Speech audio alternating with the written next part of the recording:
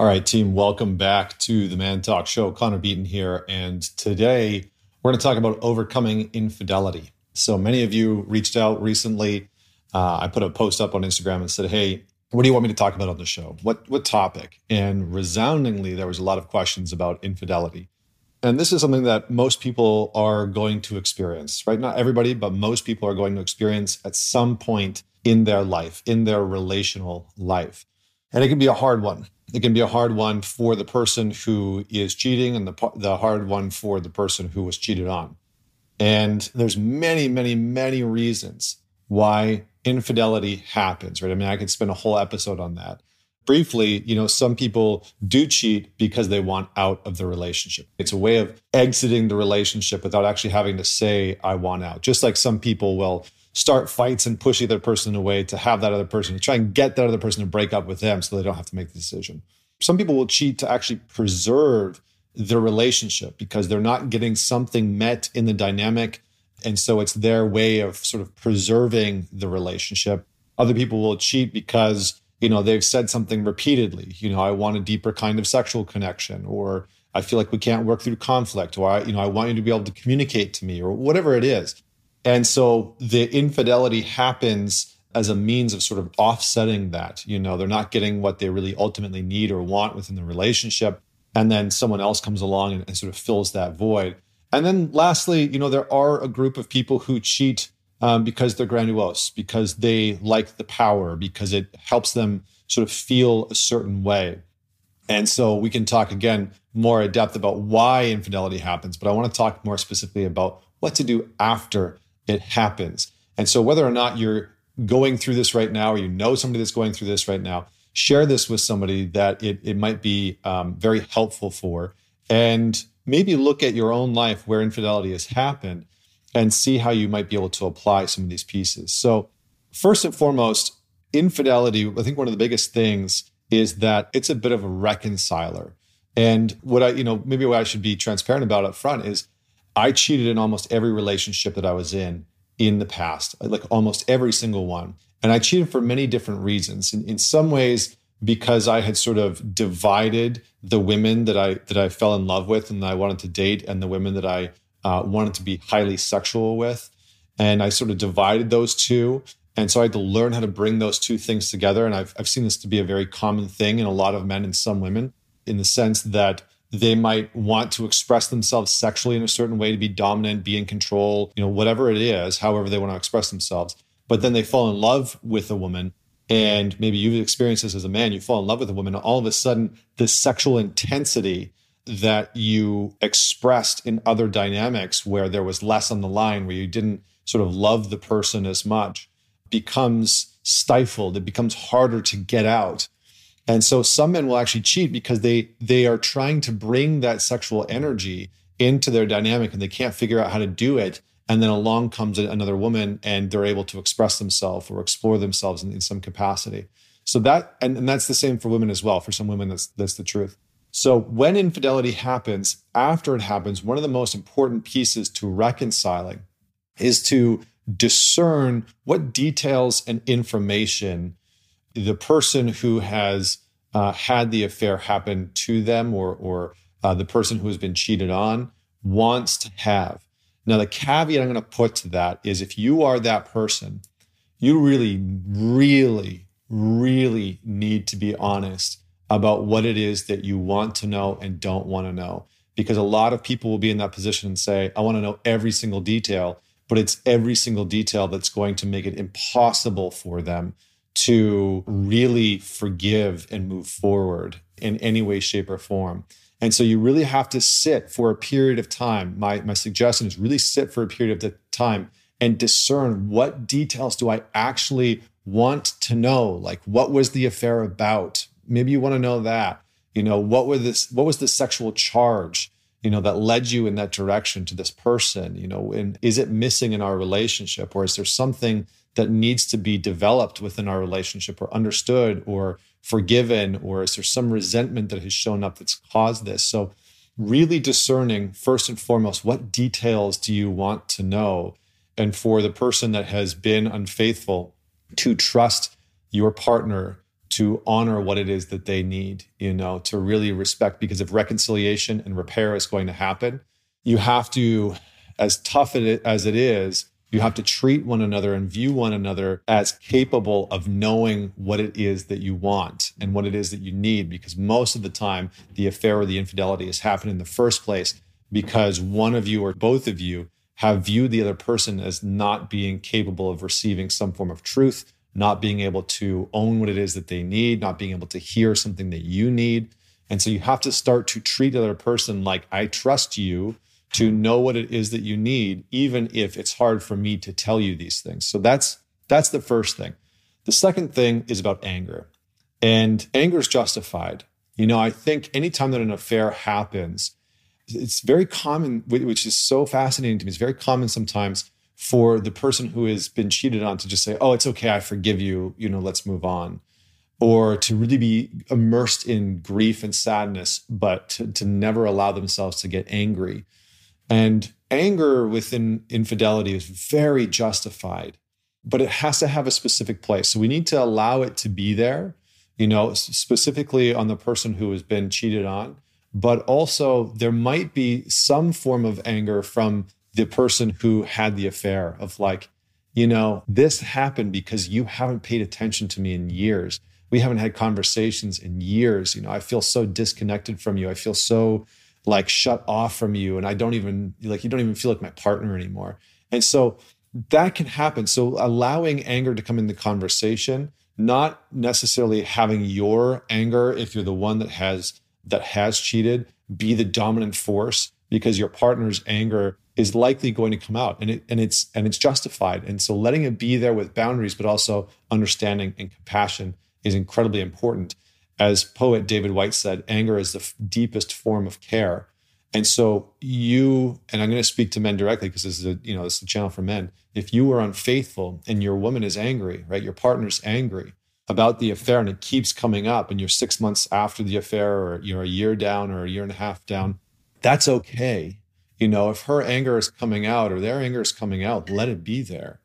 You likely in some way wanted her to fight for you or to fight for the relationship. And her anger can be an expression for her to say, I'm fighting for this, and I'm fighting for this by letting you know that what you did hurt and it wasn't okay. And I'm telling you that I'm willing to do what it takes to make this work. So again, anger is justified. Have some boundaries around it, right? We don't want to have unproductive anger where our partner, that person is from a hurt place, calling names and throwing dish plates and stuff like that. That doesn't need to enter into the equation. So we have to have some boundaries around the anger. Next is grieving the relationship that you had, which is no longer there, right? It's changing, it's transitioning, it's evolving, it's forming into something different. So grieving the relationship that you once had and grieving the future of the relationship you thought you were going to live into. So for many people, part of the grief is they had a vision of what the future was going to look like, infidelity-free, right? Affair-free. And they had a vision of how things were going to unfold in their life and in the relationship. And that's gone, right? That's changed. So in order to forgive, and this is my belief, is that forgiveness is on the other side of grieving. That forgiveness cannot happen until grieving until we have immersed ourselves in grief in some capacity. So we have to allow ourselves to grieve, and we have to grieve the relationship that we had because it's changed, and we have to grieve the future relationship we thought we were going to live into. And that will allow us to free up the possibility of what the relationship can be now. So that allows us to open up this space of, well, what might the relationship be turning into, right? Maybe there's more honesty. Maybe there's more transparency. Maybe there's more connection. Maybe there was something that was missing within the dynamic that can now be present, because that is very, very common. A lot of people who go through infidelity and go through an affair and they come out the other side and they make it through that repair process actually report having a better relationship, a more honest relationship, a more connected relationship than they did before the affair, because infidelity usually reveals something about an individual or about the relationship itself that is integral for the relationship's survival. Now, that doesn't mean that we should go out and have an affair to try and communicate something to our partner or about the relationship. I'm not advocating that. I'm simply saying that if and when it happens, there's often something bigger at play. Next, and there's two more pieces, okay? And they're going to be brief. But I think this one is arguably the most important one, which is the indiscretion, the betrayal, and any kind of betrayal. This is relevant for infidelity and any kind of betrayal. Doesn't annihilate and doesn't destroy the rest of the relationship or marriage and what that person has meant to you or been for you or how they've been there for you. I think one of the most damaging and detrimental things that happens when infidelity happens is that people take this hurt and make it mean that everything in the relationship was false, couldn't be trusted. And so you have people that have gone through the death of a child together, or the loss of a house, or the loss of a parent, or through cancer and a remission, through health issues and financial problems and lost jobs and moving to different countries. You have people that have gone through tremendous hardship and challenges and obstacles in their life together.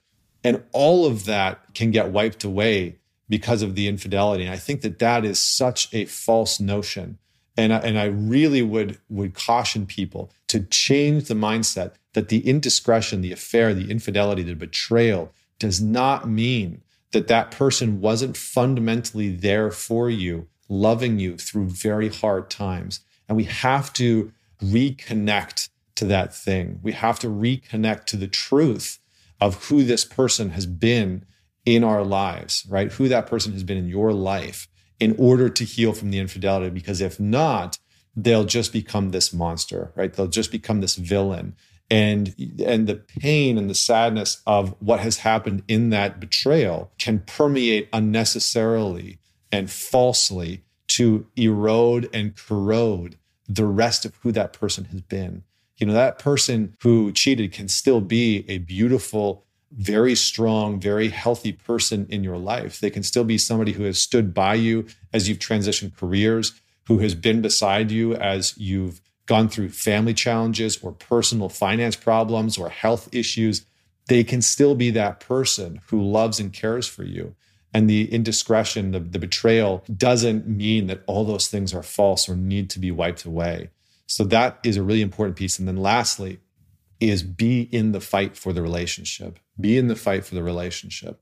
So what does that mean? It means that your relationship is going to change. It's going to look different. It's going to be altered, and it's not going to be the same relationship that it was before. And so, like I said before, grieve, but also be in the fight for what you want the relationship to be moving forward. What does 2.0, the marriage 2.0 look like? What does the strengthened relationship look like with more transparency and more honesty and more connection? In Japanese culture, they have something called kintsugi. And kintsugi is, I'm probably saying it wrong and incorrectly, but it's the art of bringing broken things back together with gold.